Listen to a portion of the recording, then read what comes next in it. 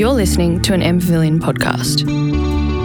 Conversations about design and the world we live in. For more, visit our archive at mpavilion.org and subscribe wherever you find your podcasts.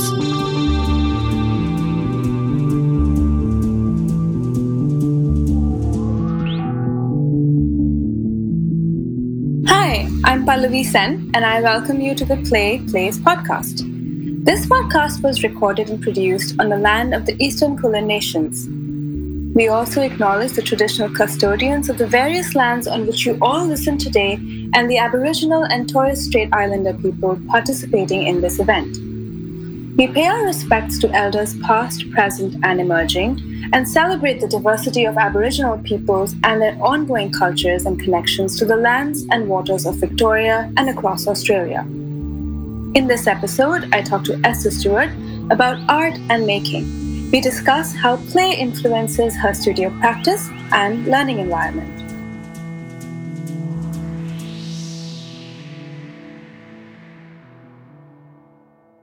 Hi, Esther. Hi, Pallavi. Welcome. It's very, very special to be able to talk to a friend in front of so many future people. But I'll start with introducing myself. I'm Pallavi Sen, and I'm an artist, and I also teach printmaking, amongst other things, at Williams College, very far away in Massachusetts. And Esther? I'm Esther Stewart, and I'm also an artist. I'm based in Naarm, Melbourne, and I'm also a student, and I study architecture. Excellent. So you've done a project with M Pavilion before, and in fact, you took me to the space 2 years ago. This is true? Yeah. Will you tell us a little bit more about what you did? I did 2 projects with M Pavilion as I did one project where I made the uniforms for the M Pavilion staff and volunteers, and it was a transitioning, or the brief that came to me was that previously they'd had simple T-shirts and they were looking for a uniform that was slightly more functional.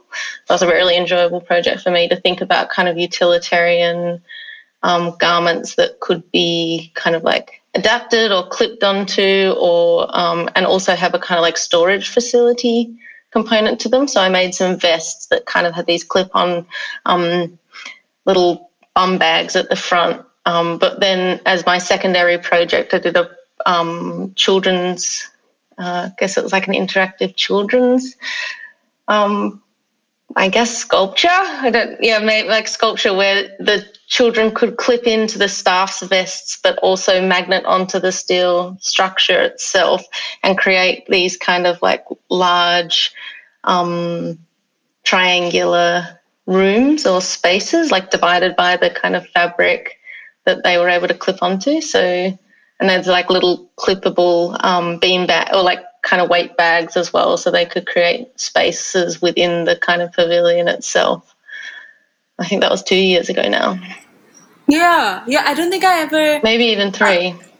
Was it 3 years? Oh, yeah. I think so. 2019. Yeah, it was 3 years. Wow. So I want to talk to you about like how you work through ideas as an artist, as a designer, and now also as a student. But before that, I would love to know how you think about, or the ways in which you've thought about play throughout your life.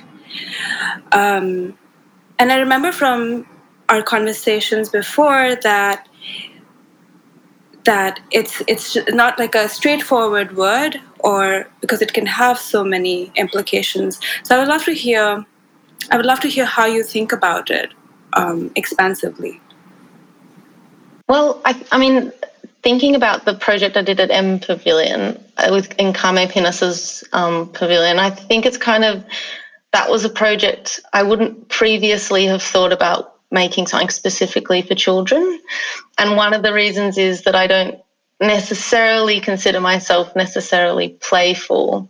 And there's a kind of like roadblock when I think of what would be fun, because my experience of childhood was, or the things that I really enjoyed in my childhood were just being outside and being spontaneous.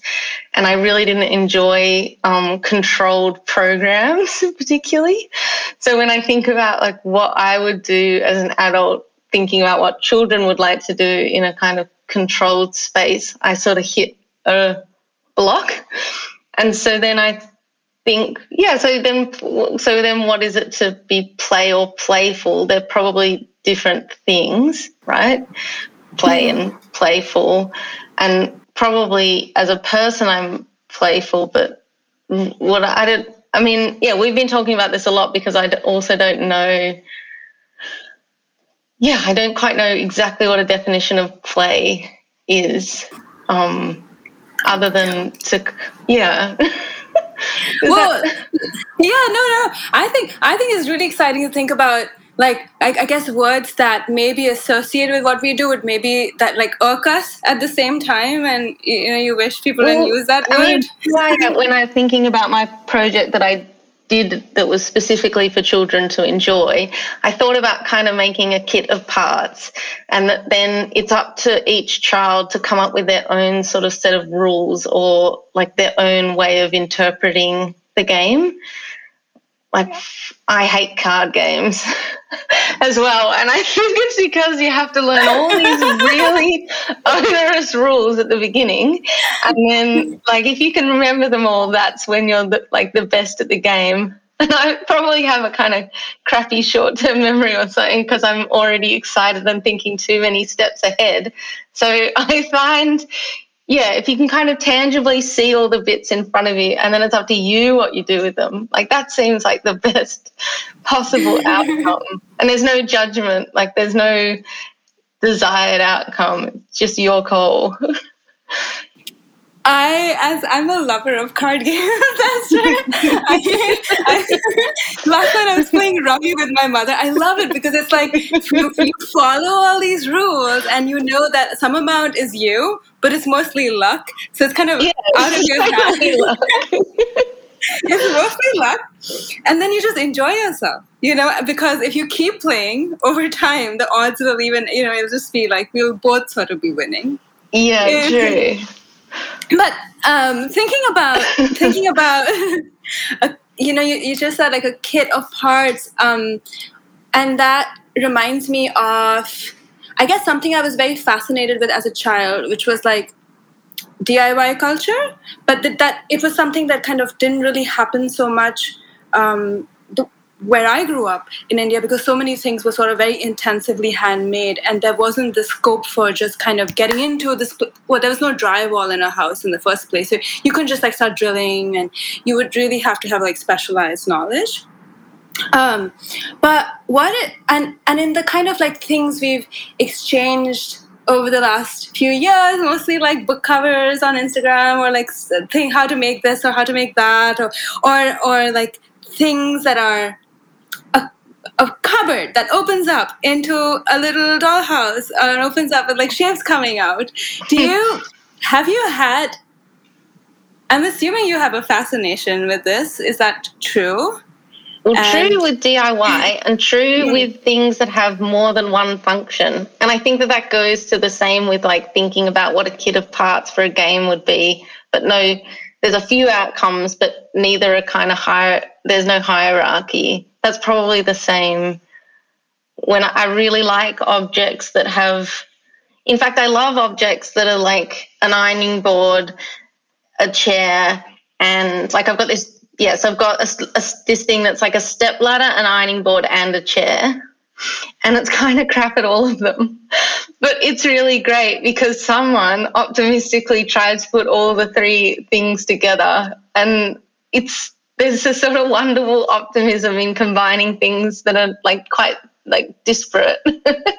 So I think like when you can see that there's kind of like unusual creativity in an object, that's when I yeah, I guess that's what I like really like. And I guess that's kind of what we share as well, is that there's like often it's like it's sort of like an unusual thing, but also then there's like a handmade element to the item, and like hours and hours of time making this slightly unusual thing. This is it's also reminding me of what I'm thinking about. I'm imagining like the objects you grew up with and what they were like, or that this sort of fascination with like maybe even what you're describing right now, the stool, chair, which is also an ironing board, and it's also, what's the third thing it also is? It's a ladder. Also a ladder at the same time. And I'm imagining all these kind of fold, like kind of if we were to look at it from a different angle, like different shapes that sort of fold up against each other, and then they fold out and become kind of different mock-ups of what other shapes that are somewhat functional. And I'm thinking also of a photograph I saw somewhere while thinking about you and your work, of you making little, I hope I'm not imagining all of this, but making sections of like a wall for like a miniature or for a small, because the small like dolls' houses. Yeah, and when we met last, weren't you teaching a class on miniatures in a little rail house? VCA. Yes. Yeah. So I was thinking, I mean, I like making small things. There's something just funny about them as well. But also they're like, I mean, maybe now that I study architecture, I sometimes make architectural models in the real world, but really most of the time as a student, the requirement is now a digital model. But outside of that, I really like making models of what I'm going to make for exhibitions. But also it's kind of like why I was teaching it at the VCA was in the sculpture department, as a kind of example of how, as a student or a maker, you can think about making something at a smaller scale to kind of just like test out an idea or realize it. I feel like when I learned or studied sculpture myself, one of the things was one of the skill sets that I was missing, which I think I still am sometimes missing, is why I'm studying like a drafting course, is because they didn't really teach you how to like communicate or realize your idea without just making it at one-to-one scale. And there's something really enjoyable about just making something quite small, but then using a camera or like just putting your eye down at that height to then think about what this thing could look like at a different scale. So that's what I was teaching or attempting to teach, was that you can make objects at different scales and continue to scale them up and play around, and what do the different scales kind of mean. But also, alongside that, for a few years, I was making miniatures as part of the Victorian Miniatures Enthusiasts Association, which is like, there's like an association in Melbourne, and they're just like an amazing, I went on their camp where you go away and make a doll's house, and it was just really nice. They were really nice, generous makers, and it wasn't competitive. Everyone was stoked and sharing little tricks about how you make different things.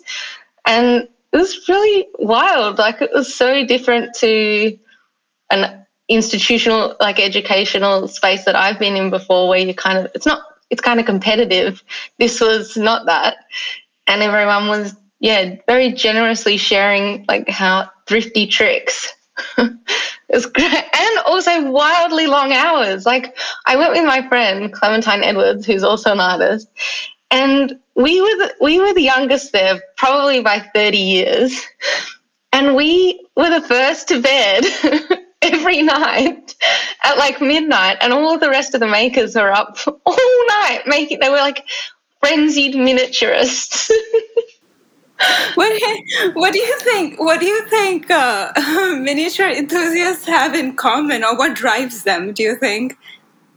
I think appreciation for doing something with their hands, and then also like they're mesmerized by just the tininess. Like, there was a person sitting next to me that was specifically making Edwardian like the little tassels on the bottom of like furniture, or like around, like the little tiny things around, like the cord around the cord. Yes, around the bottom of a bed, or like around the bottom, like around curtains.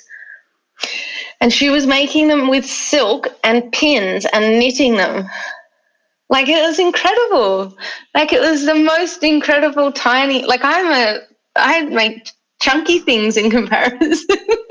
We were really bad as well, because we weren't following, because one of the things actually is that you kind of follow the plan. Like, it's about making a thing, there's like limited creativity, but you're sort of also following how you're meant to do it. This, well, following a plan, long hours, I'm thinking also about, well, you're a student right now and you have very long hours. You're working on something quite a bit. And there are some obvious differences, of course, between like the miniature enthusiast away camp that you were at and your current occupation. Yeah. But I wonder maybe what are, now that you are in like the student sandwich, how are you able to like how do you think about like that, this kind of system that's laid out within a classroom, similar really to maybe the way rules are laid out for a game that help one like proceed through time with another player or proceed through a semester? Do you have any thoughts on that? I mean, maybe because you said at the start that you like card games and I don't. So that this is this is a good example of like everyone has really different needs or desires. But I know from my experience and the way that I learn, I really love to know like what is coming. And I think when I was a teacher, which was after I was a student, but now that I've gone back to being a student, I have lessons that I would take back. And one of them is like not progressively like exposing what the kind of like remainder of a project or brief would be, and ensuring that at the beginning of the semester, students have kind of an understanding of where they're heading, so that, because I think it's just unrealistic to, my feeling is that the expectation is that you're giving it all the time. And actually you kind of need to be able to like take minutes to just do slow thinking. And if you can't plan for when you would do that in a creative project, it makes it a kind of frenzy and like terribly unenjoyable. And so, I would definitely like, if I was teaching, when hopefully I'll teach again when I have more time, and that would be, I would be very transparent with like what the outcome is, and make everything iterative. So make sure that like the thing you start working on, it's okay to still be working on it at the end of semester, because I think that there's a lack of 3 months is not very long for a subject anyway. So if you do 15 projects in the 3 months, you just don't get like slow time to do anything. And so I guess that would be my lesson, or how I would approach it in the future. Make sure that there's a kind of clarity in what you're doing. Everyone knows where they're headed, and that you're allowed to have like slow thinking time. Like the outcome is maybe not, the outcome can be kind of simple. Does your experience in maybe the best times of being a student, or maybe in the best structures, does it at all or in any way resemble how you work in your own studio? Oh, probably. I did a really fantastic conservation and heritage subject, and the teacher kind of laid out how we would go, and at all points you kind of knew that you'd be carefully supported in the next element if you had a question. And I think I probably do that within my own practice. Like I set up a question as to like what I'm answering, but I make sure that the scope's not like so large that it's impossible to do before the next kind of like whenever the outcome is. And then, yeah, so I do think that there's definitely the way that I approach making is really quite controlled, in the sense that I have specific times that I will be like planning, and I always am like kind of like programming my time out so that I can be sure that I've got enough time to do the making. And I know that my making is like a methodical and labor-intensive process, so I know how much time. Basically, I start from when it's due, go back from how long I know something will take to make, and then I know how long I've got to be, like I have to be kind of coming up with the idea.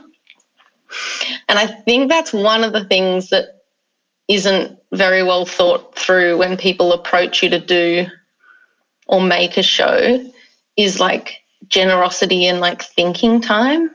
If you get asked to do a show in 6 months and it definitely takes you 4 months to make it, and then you've got to respond to the email saying you're going to be in it and submit your invoice, and you end up with a month of thinking time, that's not a huge amount of time. Like a month just isn't, unless you've already got all your ideas ready, which is sort of just not, I mean, probably that is how people work. They've already got all their ideas. Whereas my work is context specific. So I always am waiting for the thing for the opportunity to then know what I'd like to make. I know broadly what I want to explore, but not what it is I'm going to make. What's it like? And then what's it like when you do start making things and start working on it and doing these things that require like a lot of methodical handwork or detailed and repetitive handwork? What are sort of where do you like to be in your mind as you're doing that? I think because I program it out a little bit, it means that in my thinking time, I'm doing kind of like the most concentration research. And then when I'm doing my making, it's a kind of just production line or like kind of making only time. So I can kind of be quite relaxed in my thinking. And so that means I can be listening to music or listening to podcasts and learning about other things or thinking about what my next shows will be. I think the kind of like the one time that I have to be like very careful to like make sure that I'm kind of in a psychological space where I want to be making something is when I'm specifically have done my research, but then I'm doing my planning stage. And I think during the planning stage, there's a sort of like, you have to make sure that you can access all the research you've done, but also feel kind of relaxed. And one of the things that, I mean, we've spoken about this before, but one of the things that I do is like watch television or do something that sort of occupies your frontal lobe so that then you can access all the stuff that's already in there. So you're sort of like semi-thinking about like what's on the show, and then you're then able to do all of the kind of, it's a weird, like you trick yourself. It's a game. You're basically tricking yourself into relaxing enough to then do the thing that you're meant to be doing. Even though the thing that you do is also really enjoyable, you kind of get two things at once. Like at the end of a day, one of those sorts of days, you're so satisfied because you've watched a great show and you've done like tricky creative work. So, yeah.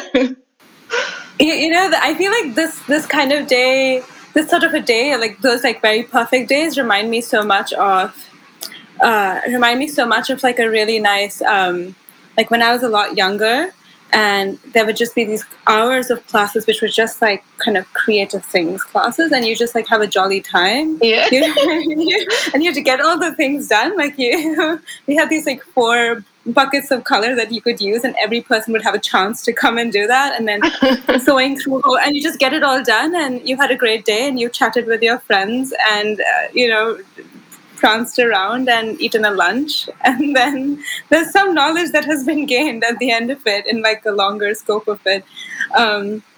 But those, yeah, those, I don't. How do you kind of, do you feel? Do you have a need for wonder and surprise in your work as you're going through? Is that something you crave or want as you're going through this kind of process, when you sort of know what you're doing, you know how you work, you are aware of what you're capable of, unlike a child, maybe? No, I probably was a really similar child. I don't think I've changed a lot.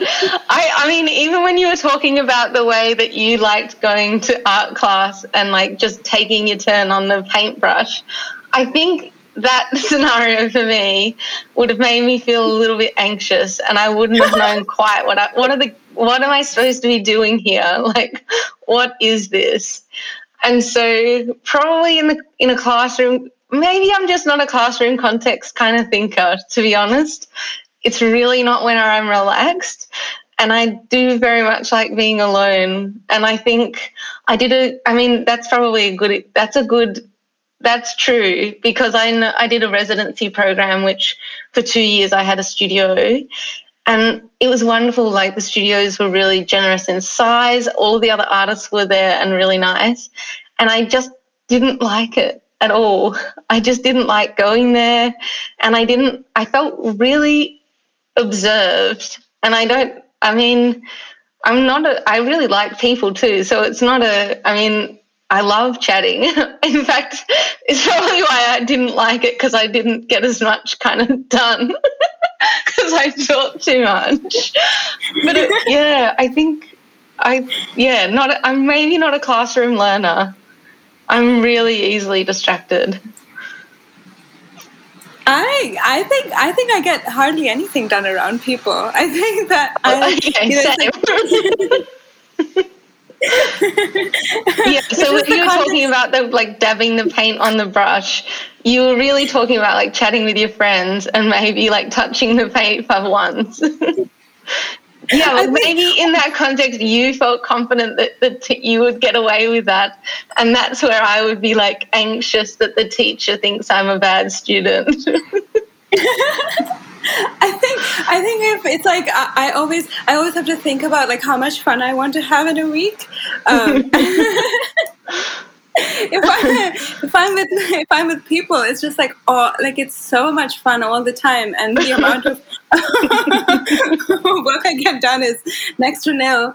But yeah, but the opposite, which is like this, quiet time, or like quiet, so that other things can start flowing through, or other things can start happening. Or kind of also like how walking feels when you're walking on a path that you've been on so many times that it's so familiar. Then new things can begin to happen.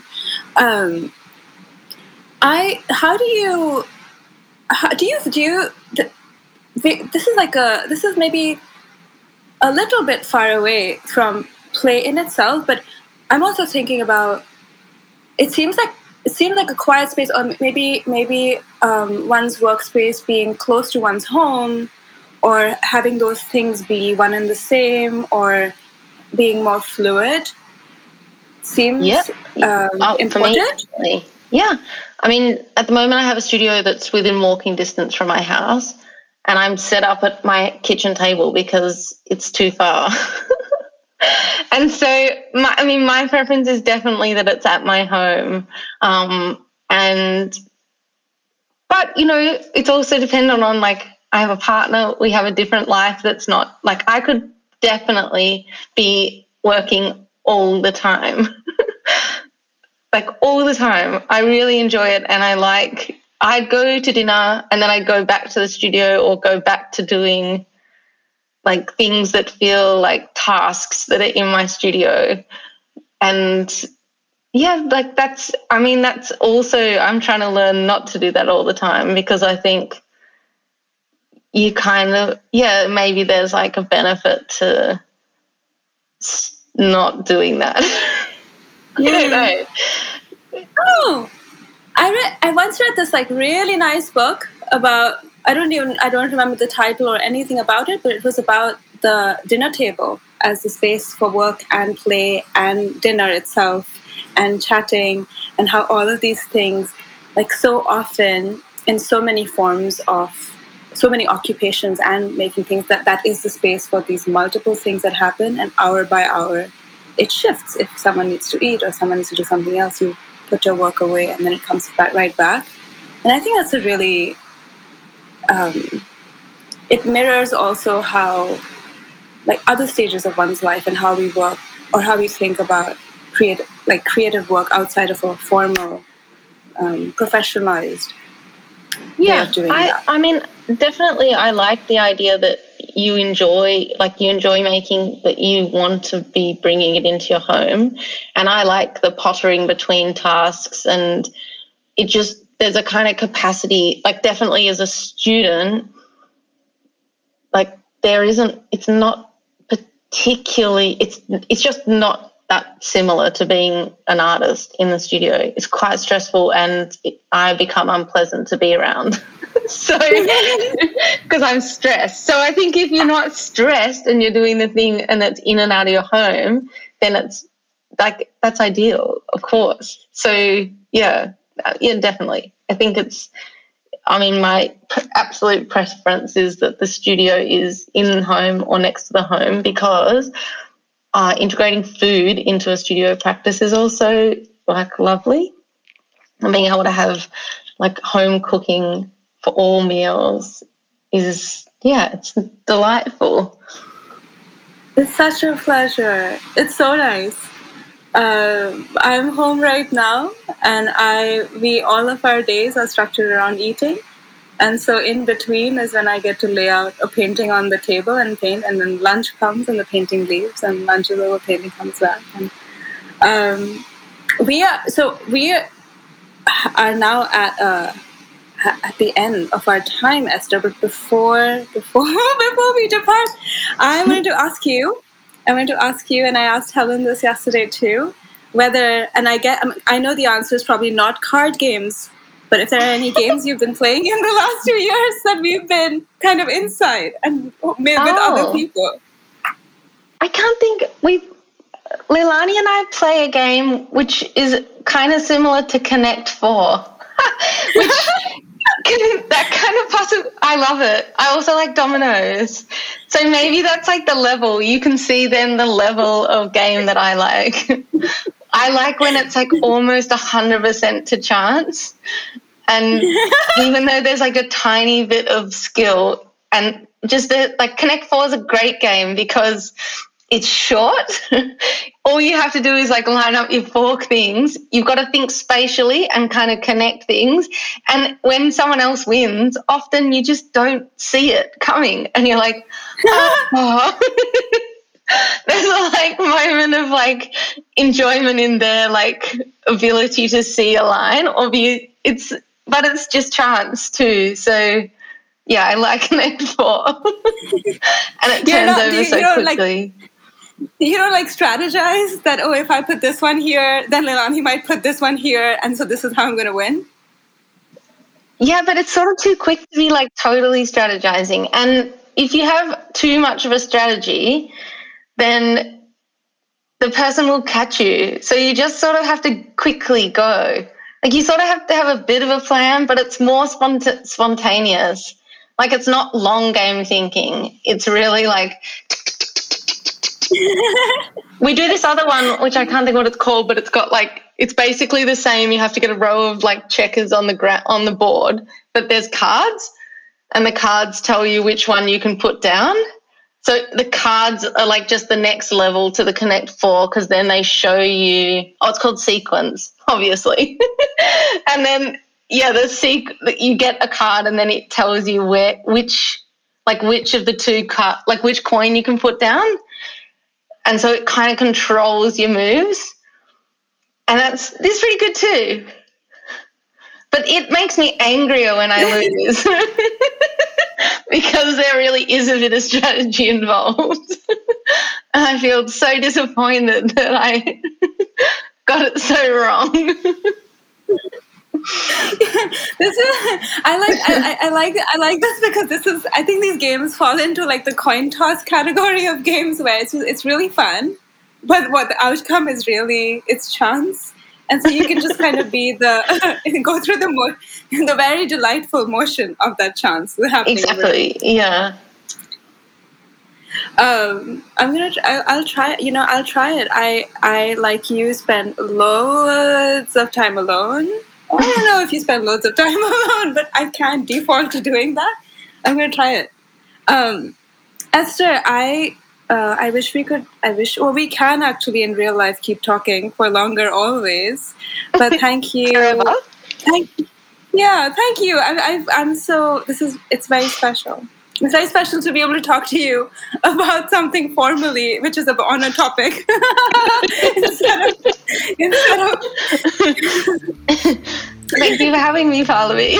Yeah, thank you. You're listening to an MPavilion podcast. Conversations about design and the world we live in. For more, visit our archive at mpavilion.org and subscribe wherever you find your podcasts.